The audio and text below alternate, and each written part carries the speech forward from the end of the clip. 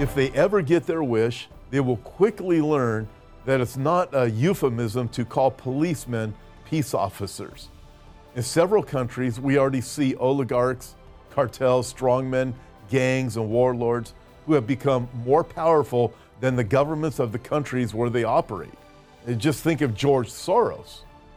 Well, apparently, that's what a stunning number of Americans want for this country. I'm not talking about people who think social workers should be used instead of police in certain types of emergencies.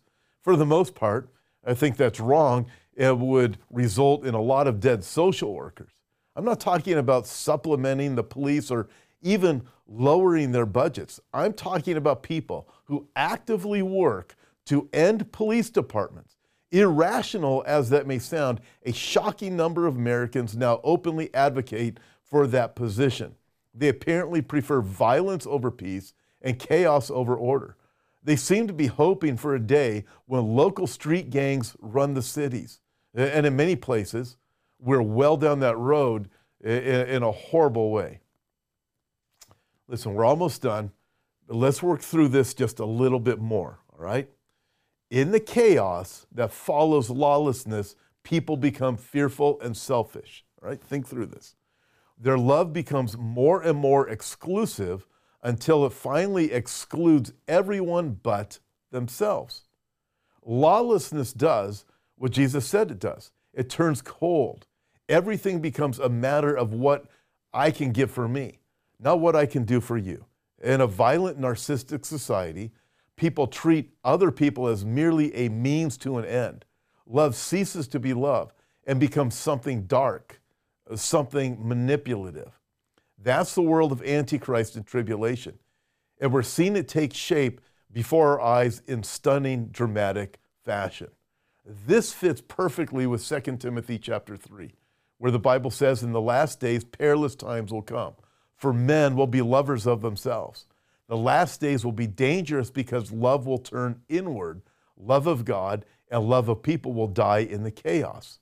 Think through this. Proponents of an LGBTQ-centered society constantly tell the rest of us that it should not matter who you love.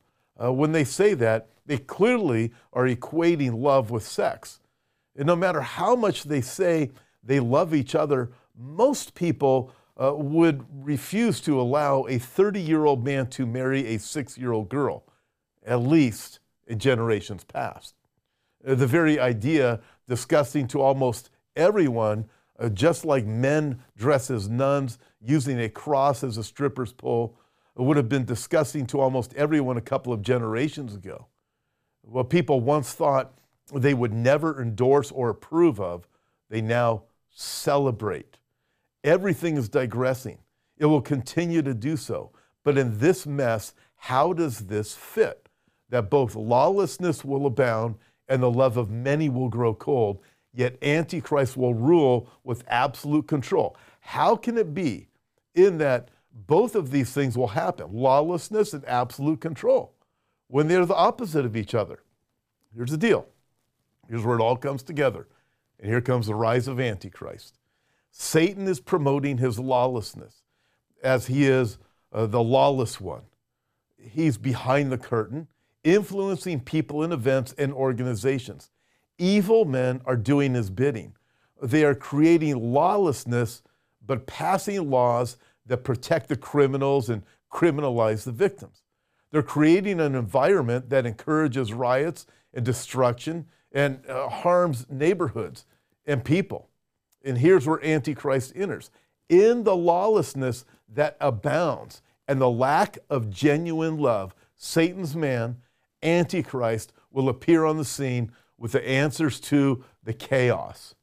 People will be crying out for solutions. He will have them, as he will demand absolute control. He's going to say, hey man, I got all the answers. As Jan Markell says, he's going to be Mr. Fix-It, and people will give it to him. And it will seem good for a while. They're going to look at him. He's going to be in control. They're going to say, oh, this is our man. It's going to seem good for a while, as I mentioned.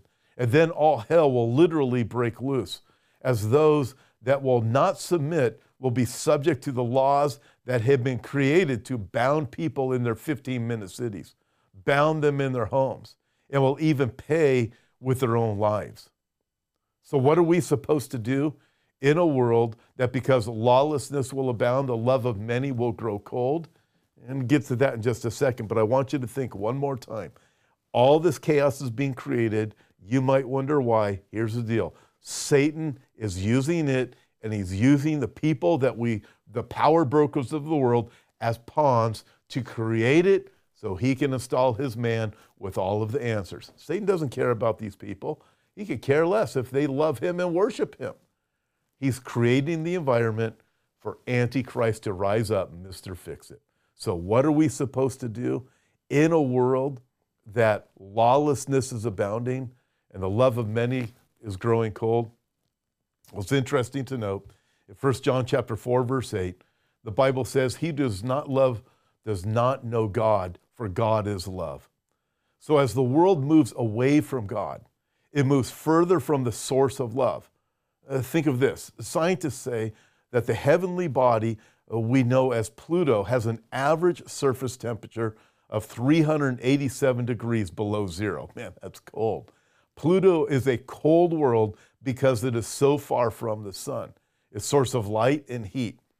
As humanity runs further from God, it becomes like Pluto, cold and dark, because it is so far away from the source of love and light. I suppose what we need to ask ourselves is this: is love growing cold in my life? Have I drifted from God? Do I love him like I once did? And think of this, do I love others? Do I care about others and their eternal state? The solution is draw close to the one who is love. Draw near to God, and he will draw near to you.